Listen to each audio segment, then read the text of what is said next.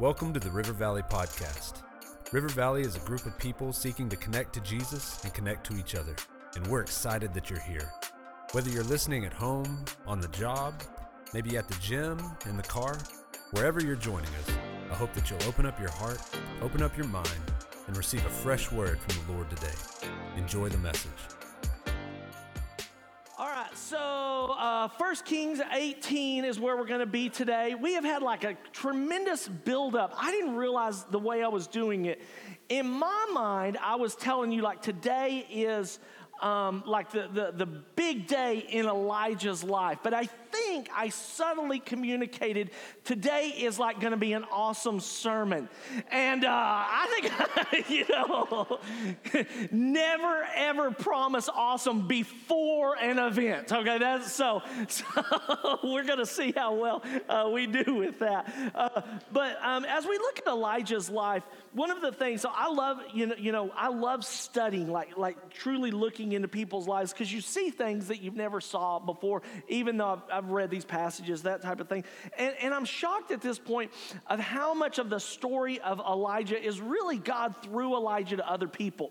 So you start out with Ahab, this wicked king, and he is taking the people of Israel away from the worship of the true God and into idolatry. And so it really has more to do with that.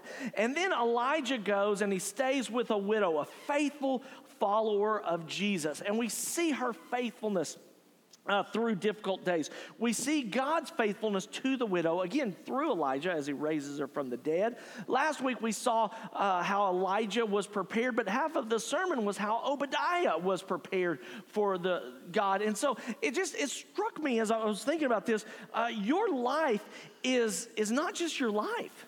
Your life is the story of God using you to impact others. And the moment that we think it's about us and the moment that we don't understand, like you truly have unbelievable influence. You truly have unbelievable leadership in the way that you connect with Jesus in the lives of others. And so I want us to follow that pattern again today, but we're finally going to see Elijah affect an entire nation. He truly is concerned about his people turning away from God, the Israelites. And so we're going to look at how he brings them back. So Ahab is the king. Elijah is the prophet. Ahab is wicked. And because of the wickedness of the people, God has brought a drought on the land of Israel for 3.5 years. So now Elijah is going to confront Ahab. So 1 Kings 18, starting in verse 20. So Ahab summoned all the Israelites and gathered the prophets at Mount Carmel. Now, this is not good prophets. This is bad prophets. These are prophets of Baal and Asherah, false gods. So Elijah approached, in verse 21, Elijah approached all the people. So there's a huge crowd of people here, and this is on the top of the mountain right by the Mediterranean Sea. And he said, "How long will you waver between two opinions? If the Lord is God, follow him. But if Baal is God, follow him." But the people didn't answer him a word. Then Elijah said to the people, "I am the only remaining prophet of the Lord, but Baal's prophets are 450 men. Let 2 bulls be given to us. They are to choose 1 bull for themselves. They cut it in pieces and place it on the wood, but not light the fire. So I'll prepare the other bull and place it on the wood, but not light the fire. Then you call on the name of your God, and I'll call on the name of my Lord. And the God who answers with fire, he's God." So all the people said, that's fine. So I want us to look first at divided allegiance. Divided allegiance. And the big idea here is that divided allegiance is simple idolatry. Divided allegiance is simple idolatry. If you would have asked the people of Israel, they would have said, "Oh yeah, no, I'm a follower of Yahweh." But they would sometimes go. In fact, more often than not, these days they would have gone to the Asherah and the Baals of their day, and they would have worshipped there. But they wouldn't have in their mind totally abandoned that God. So when you read this text, don't think of it like Elijah going to the Taliban. All right, that's not what he's doing here. So the Taliban are fully committed to their religion. It is a false religion, but they're in all the way, okay? They're not wishy-washy within that. It would be like, instead, Elijah coming to America.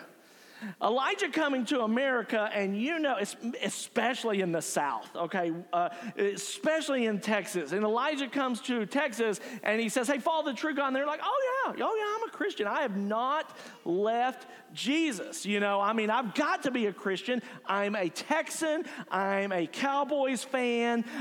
Surely I'm a Christian. That's got to be it. But they have divided allegiances, and Elijah says, you're wavering. You are back and forth between these gods. You've got to quit that. Like that's the worst place to be. In fact, I heard a good sermon a few weeks ago in youth. Revelation chapter 3, verse 15 and 16. God says, don't be either hot or cold. Don't be lukewarm. Because if you're hot, that means you are on fire for Christ. And if you're cold, that means you're totally out. God can work with someone cold, but he says, don't be lukewarm. Don't be in the middle, back and forth. Which way am I going? All my friends are at church, so I'm going to go here. All my friends are this, so I'm going to go here. And it's this back and forth. Don't be that, because that is idolatry. Jesus is Lord of all, or he's not Lord at all. Is the simple truth. Jesus is and must be the Lord of our lives. So he brings them in, and he wants all of the people to come back to God. And so I think in our day, we can see this in so many ways. You can definitely see it in your friends that claim Christianity, but then there are moments where you wonder about them. There are moments that in fact, I was with a group of pastors this week, and we were talking about a famous pastor that fell, and how amazing what he did was. It was amazing. But several of the people there were on his staff, and they saw this different person sometimes on staff and heard these different stories. And that has scared me to death over the years. That has I think by preaching the word of God, even if I was false, the Bible says, the word of God does not come back void. So even if I was someone else outside of this, the word of God would still work in this setting. The problem would be my family, specifically my children, that they would see someone different in the pulpit and at the dinner table. Oh, I don't want that. And they have. They've seen me sin. They've seen me mess up. And so we've got to be so careful that we're not back and forth. So sometimes we say we're a Christian, but we just sort of check our horoscope just to see, just for fun. I've heard so many people say. We say we love truth. But we say we love truth, but we curate this false life and identity on social media. And we want to follow something that's not true. We say we have faith in Jesus, but we check our bank account often, and we are bothered this day by the way our investments are tanking, because it crumbles some of the way that we believe in the stability of our life is. Be careful. Be careful that you don't waver between two gods and two opinions. That's what's happening. So Elijah proposes a simple test. Well, let's figure out which God we should serve. It's a good test. Figure it out. I can't believe people in the world haven't figured this out. Where another religion is predominant, and I can't believe that they can't see where when Christianity comes in, everything truly gets better. Relationships get better, economics flourish, stability. It's unbelievable. People don't do that. So Elijah's like, let's just cut through all this and let's call down some fire. So verse 25. So they say, that's good. So let's look at the prophets of Baal first.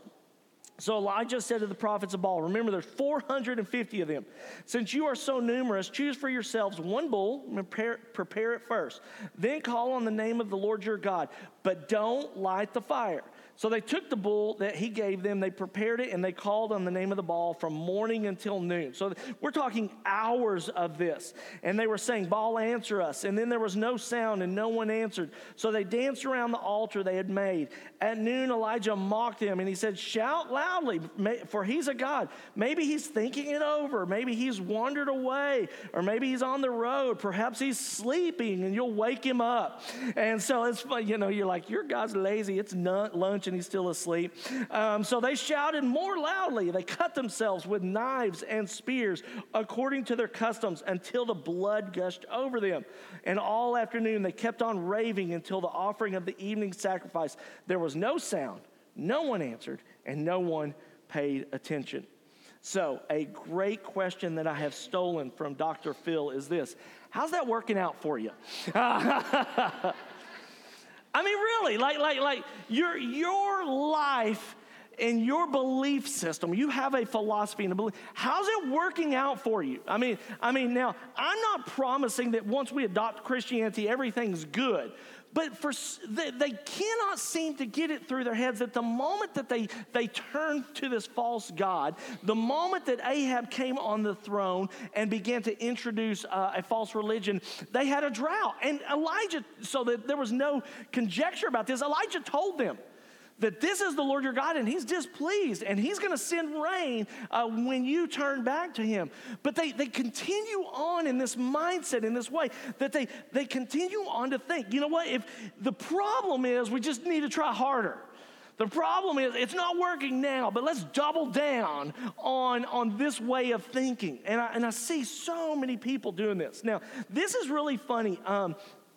So if you look at verse 26, the very last sentence, so they had danced. If you look at the word dance, it has a little A beside it. That's a study note. So you look at the bottom of the page, and what happens is in translation is there's not always a one-to-one translation.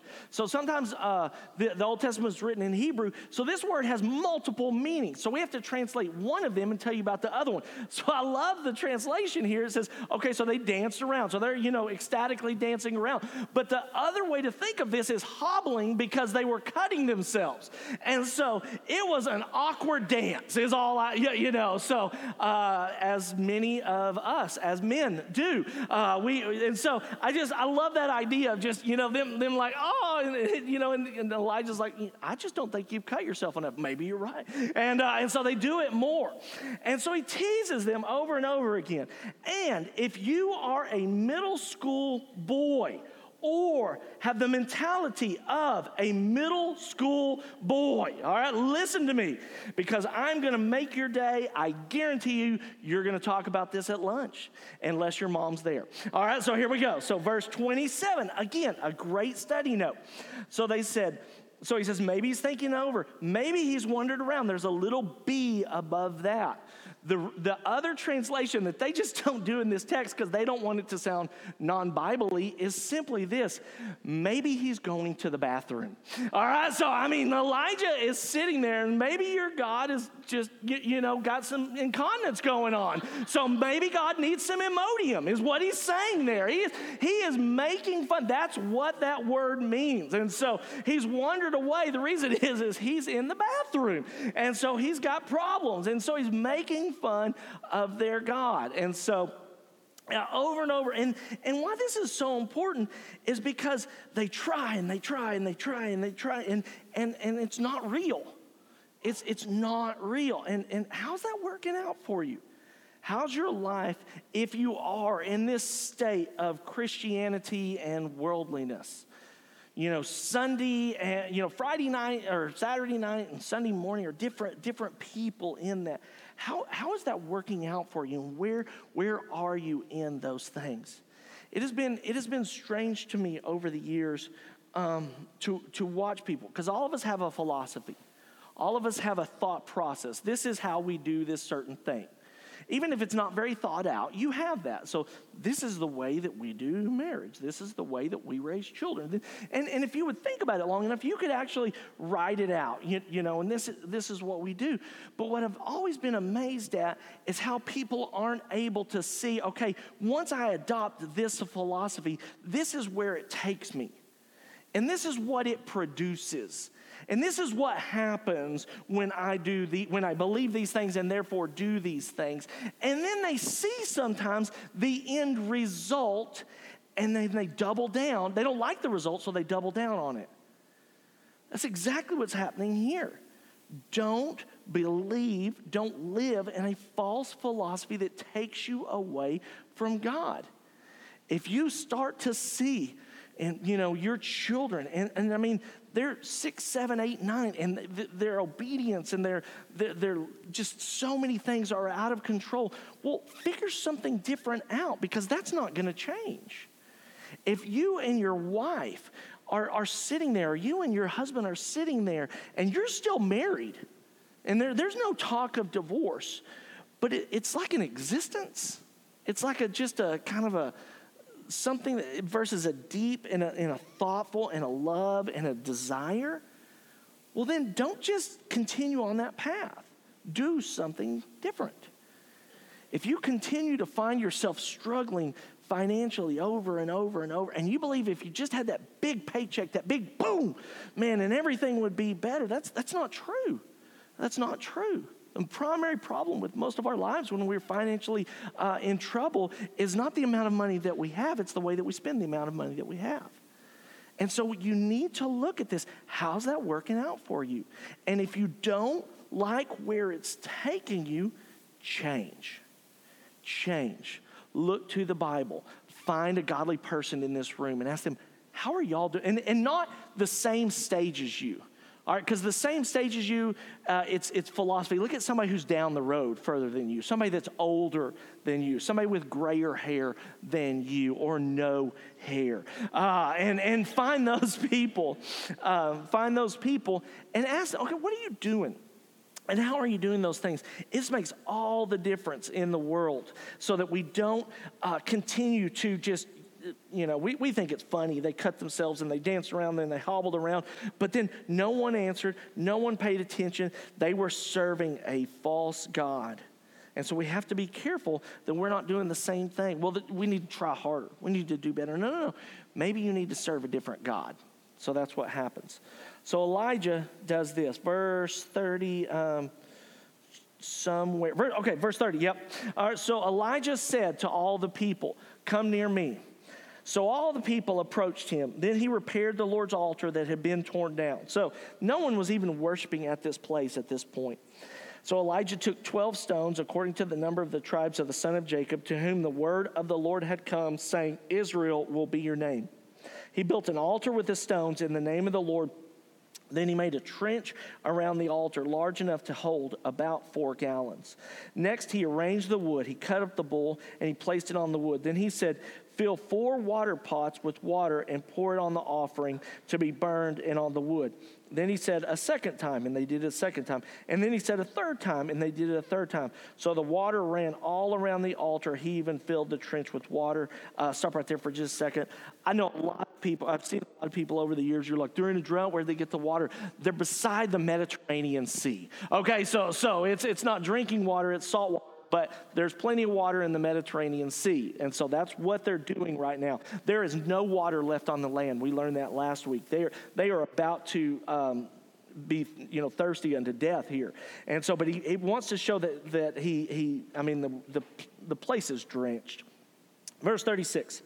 So at the time of the offering, the evening sacrifice, the prophet Elijah approached the altar and he said, now this is his prayer. This is the most important part of the entire text.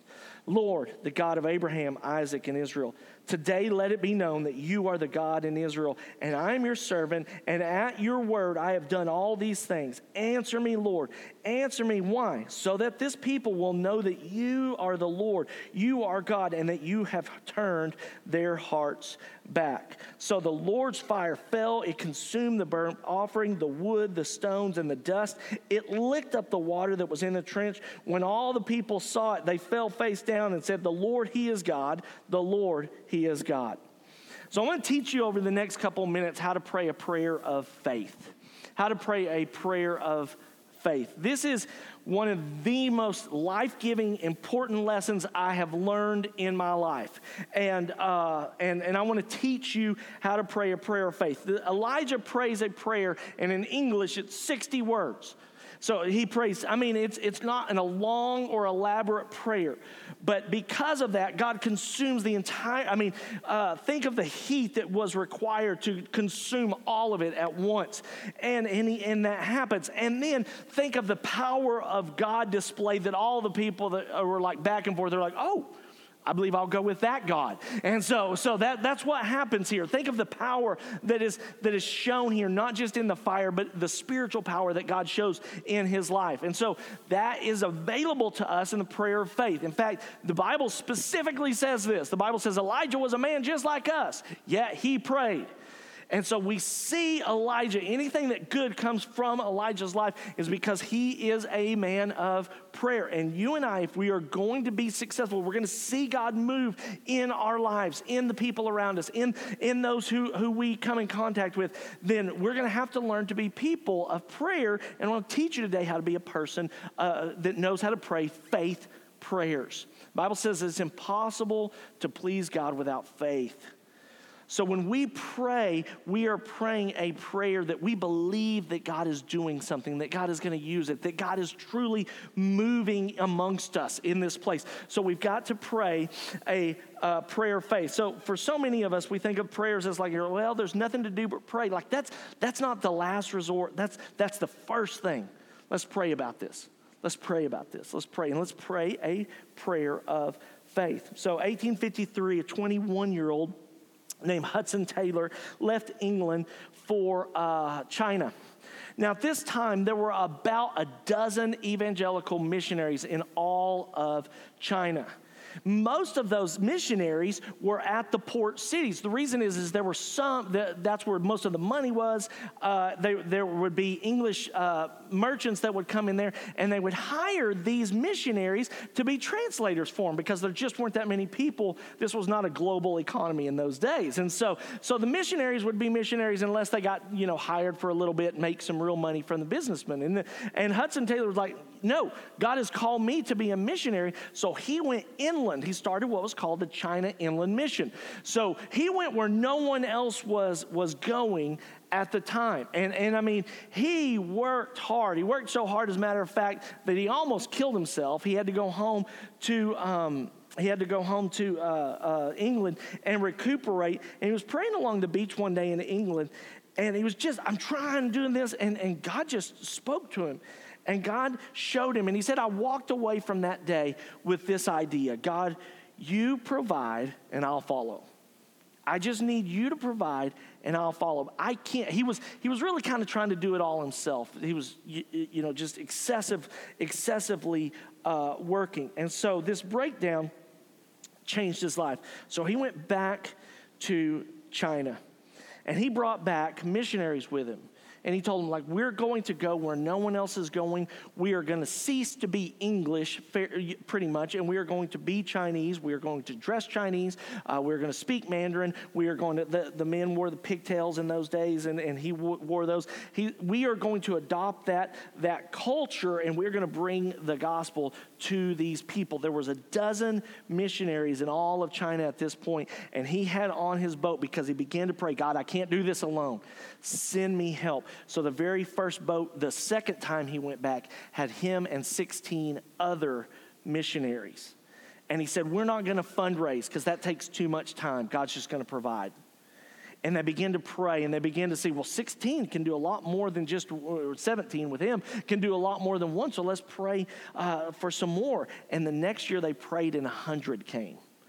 And then another 100. And by the end of Hudson Taylor's life, there was over 1,000 missionaries that he was in charge of in this area, in the China Inland Mission. And they were changing the culture so much today that there's 100 million believers in China today. You and I must learn to pray, God, I need you to do the supernatural in faith. In what I cannot do, and what I'm not good at, you need to do. So here, let me give you some instructions. First of all, James chapter 4, verses 2 and 3. The first part of James chapter 4, or the last part of James chapter 4, verse 2 says, you have not because you ask not. The reason most of us don't have a good prayer life is because we don't pray. That's the reason. You're like, my prayer life's not very good. Well, really, it's probably non-existent. Or it's at certain times when you're supposed to pray. And the Bible says that we ought to ask in prayer. We ought to ask for things. He says you don't have it because you don't ask for it. And so one of the best ways that you can adopt this is when you wake up in the morning and you look at your daily calendar, you look at your schedule, you look at what's going on that day, you begin to just go through with God. Jesus taught this as well. Give us this day our daily bread. Just look at what you're doing that day and ask God to come into those situations. Ask God for help in those situations. Be bold. Write down 2 words. Be bold and be specific. Be bold and be specific. Elijah did not pray for some lighter fluid and a Bic lighter. So don't do that. I mean, pray for fire from heaven. Now, God might give you lighter fluid and a Bic lighter, and that's okay, all right? But pray big, bold prayers and ask for specific things. I'm in the middle of this right now, and I'm not going to tell you what it is right now I'm praying for. But I am going to tell you that I got a smile on my face because it's working. And God is doing this right now in my family, right now. And I mean huge, huge, huge, huge, way big.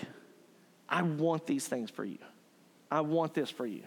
But you've got to learn to ask God for big, bold prayers because you believe he can do it. That's a prayer of faith. And then in verse 3 of James chapter 4, it says, sometimes you don't receive because you ask with the wrong motives. You ask with the wrong motives. You ask that you can use it all for yourself. You know you're not praying correctly when everything that you are praying for is for you. You're not praying correctly. You need to pray for you, absolutely. But if all you're praying for is you are praying incorrectly. You need to be interceding for us. The Bible teaches us to pray our Father, not my Father. And so we have to learn to pray for others. So we pray specific, bold prayers for others as well. And we pray with our own motives in mind. And we acknowledge those to God. I sometimes pray for stuff that just sounds super cool. And that's okay. But I acknowledge, I was like, God, that seems cool. I would like that. Or that just, if you've got to acknowledge what's going on in your heart and in your mind. And if you will, and it's not just about you and it's not just about how that can affect you, then, man, the sky's the limit. I remember really struggling through this in the old days because when River Valley was really, really small, I was praying for a really, really big church. I've always prayed that prayer. I'm talking when we were excited for, 60, 80 people on a Sunday. I prayed for big, big numbers. And sometimes people would assign me wrong motives. And they'd be like, you just want a big church. And it wasn't true. It wasn't true then, and it wasn't true now. All right? You guys come in here, and I love you, but you bring your problems. And so that can be problematic sometimes. And it gets complicated, and I feel overwhelmed as a leader, and I don't feel like I'm good enough, and all of these struggles that we all have. But here's the deal. I want to see a lot of people in heaven. And I want Jesus to invade a lot of people's lives. And I want him to come to our friends, our family, our coworkers, and our neighbors. And the only way that I know how to do that is for us to continue to reach people. Amen? And that's what we want. And so we have to pray these big, big, bold prayers for Jesus. And so pray those. And then the last thing that I do in a prayer of faith, this is not in the text, but someone taught me this years ago, and it's one of my favorite things to do. At the end of your prayer, say thank you.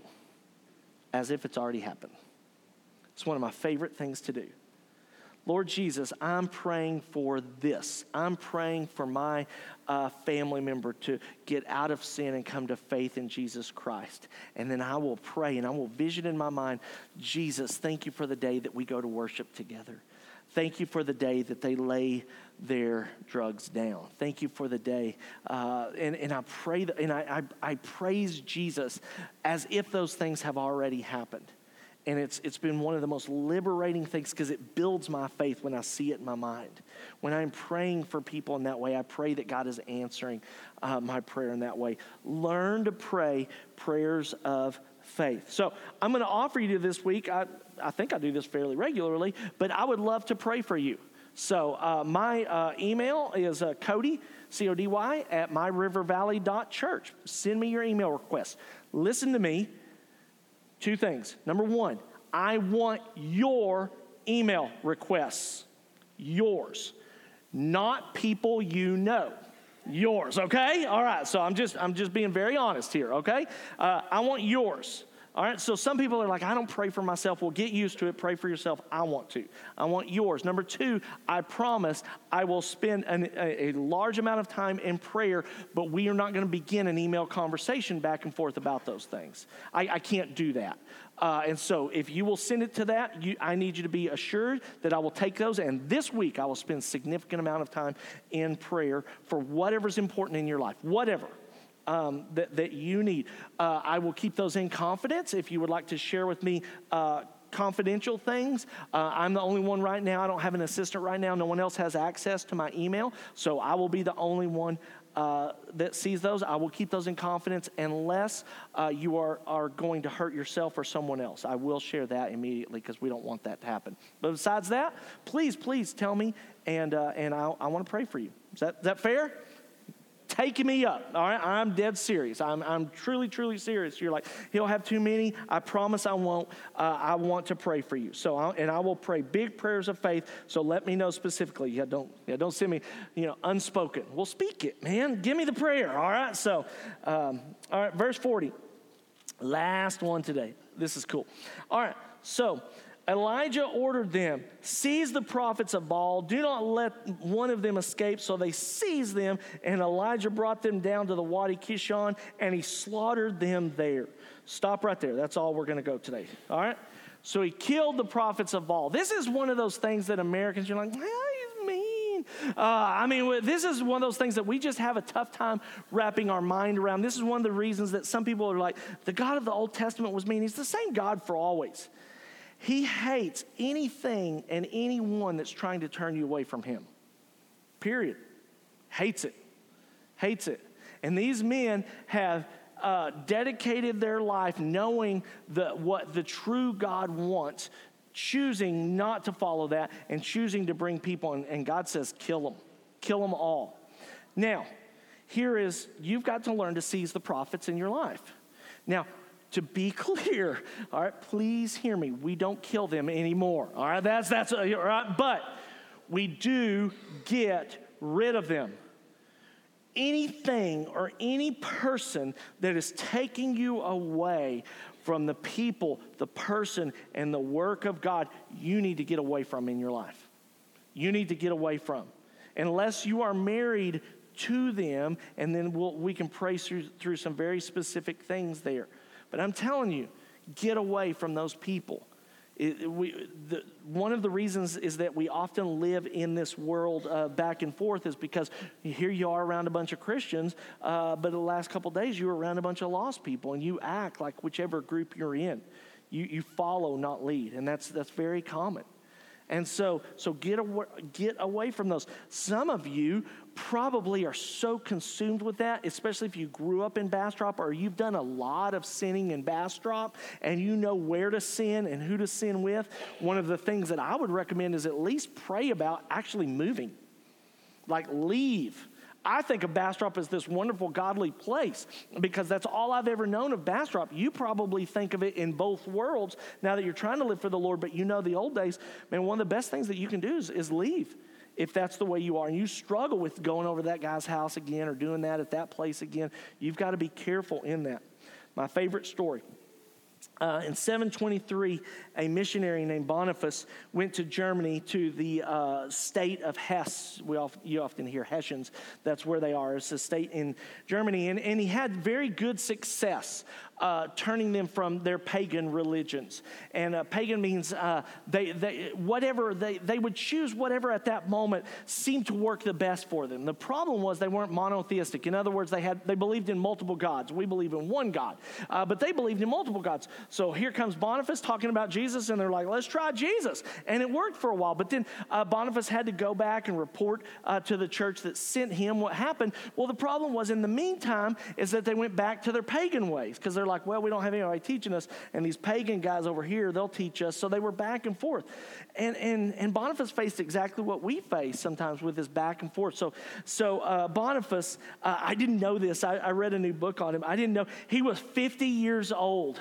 And so I'm getting really, really close to being 50. So it sort of spoke to me because he went to the grove where they worshiped Thor, the god of lightning and thunder, all right? And so he looked incredibly like Hemsworth in the movie. And so, right?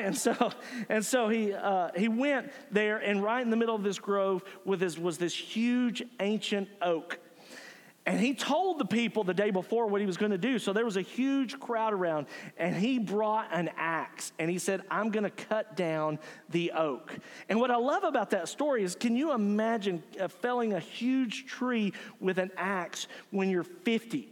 That really, I want that kind of energy and passion in my life. Now, make no doubt about it, one of the missionaries in another area of the town was Phrygia, had tried something similar, and they had killed him. They had killed this missionary.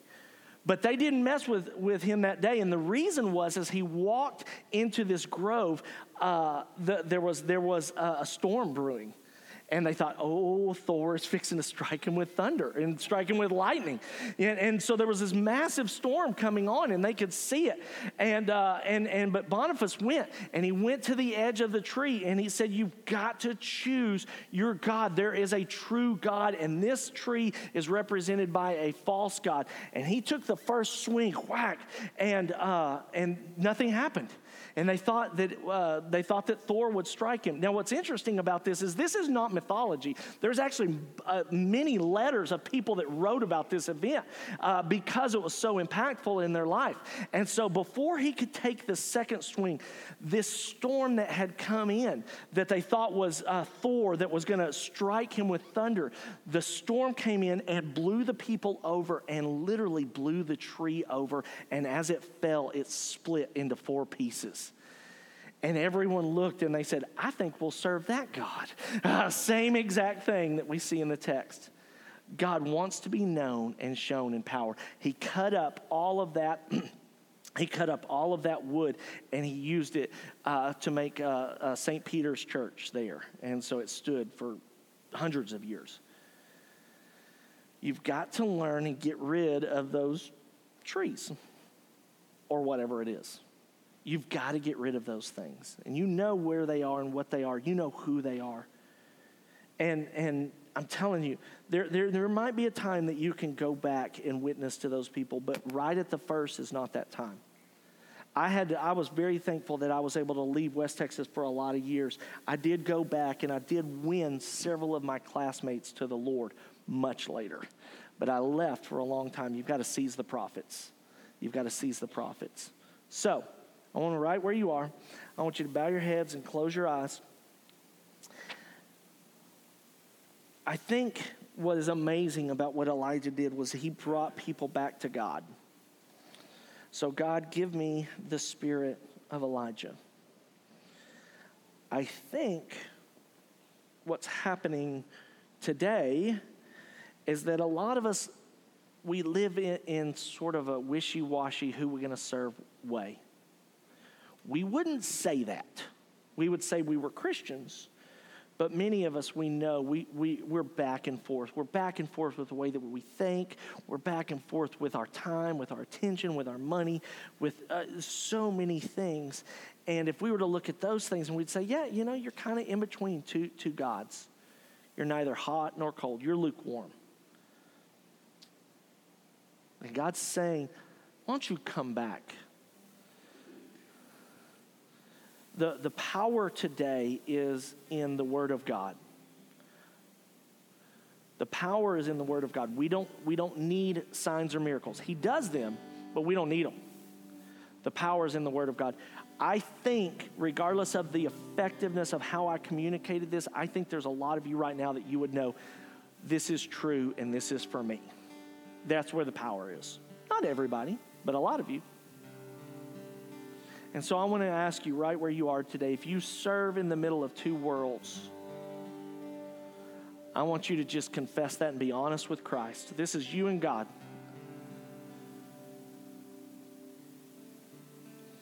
Tell him where you are. Tell him what those things are, who those people are, where those places are, whatever it is that you're like, I'm in the middle of this 2 worlds.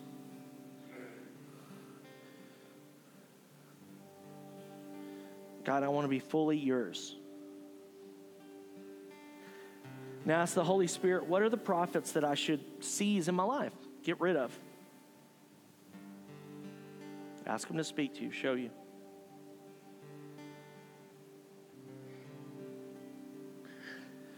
Jesus, we love you and we praise you and we want to serve you with our whole heart today. God, how many times have I been back or forth? God, help us to be fully yours. Amen. Thank you for listening. I pray that the message gave you hope, that you were inspired, you were challenged. And I want to also encourage you that if you'd like to join us live, you can go to myrivervalley.church or download the River Valley app for more info about service times, directions, and ministries. And thank you for giving. Your generosity and how you serve as our church family is so important to us. You are helping reach people for the gospel of Jesus. You can go to myrivervalley.church/give for more details there as well. We'll see you next week.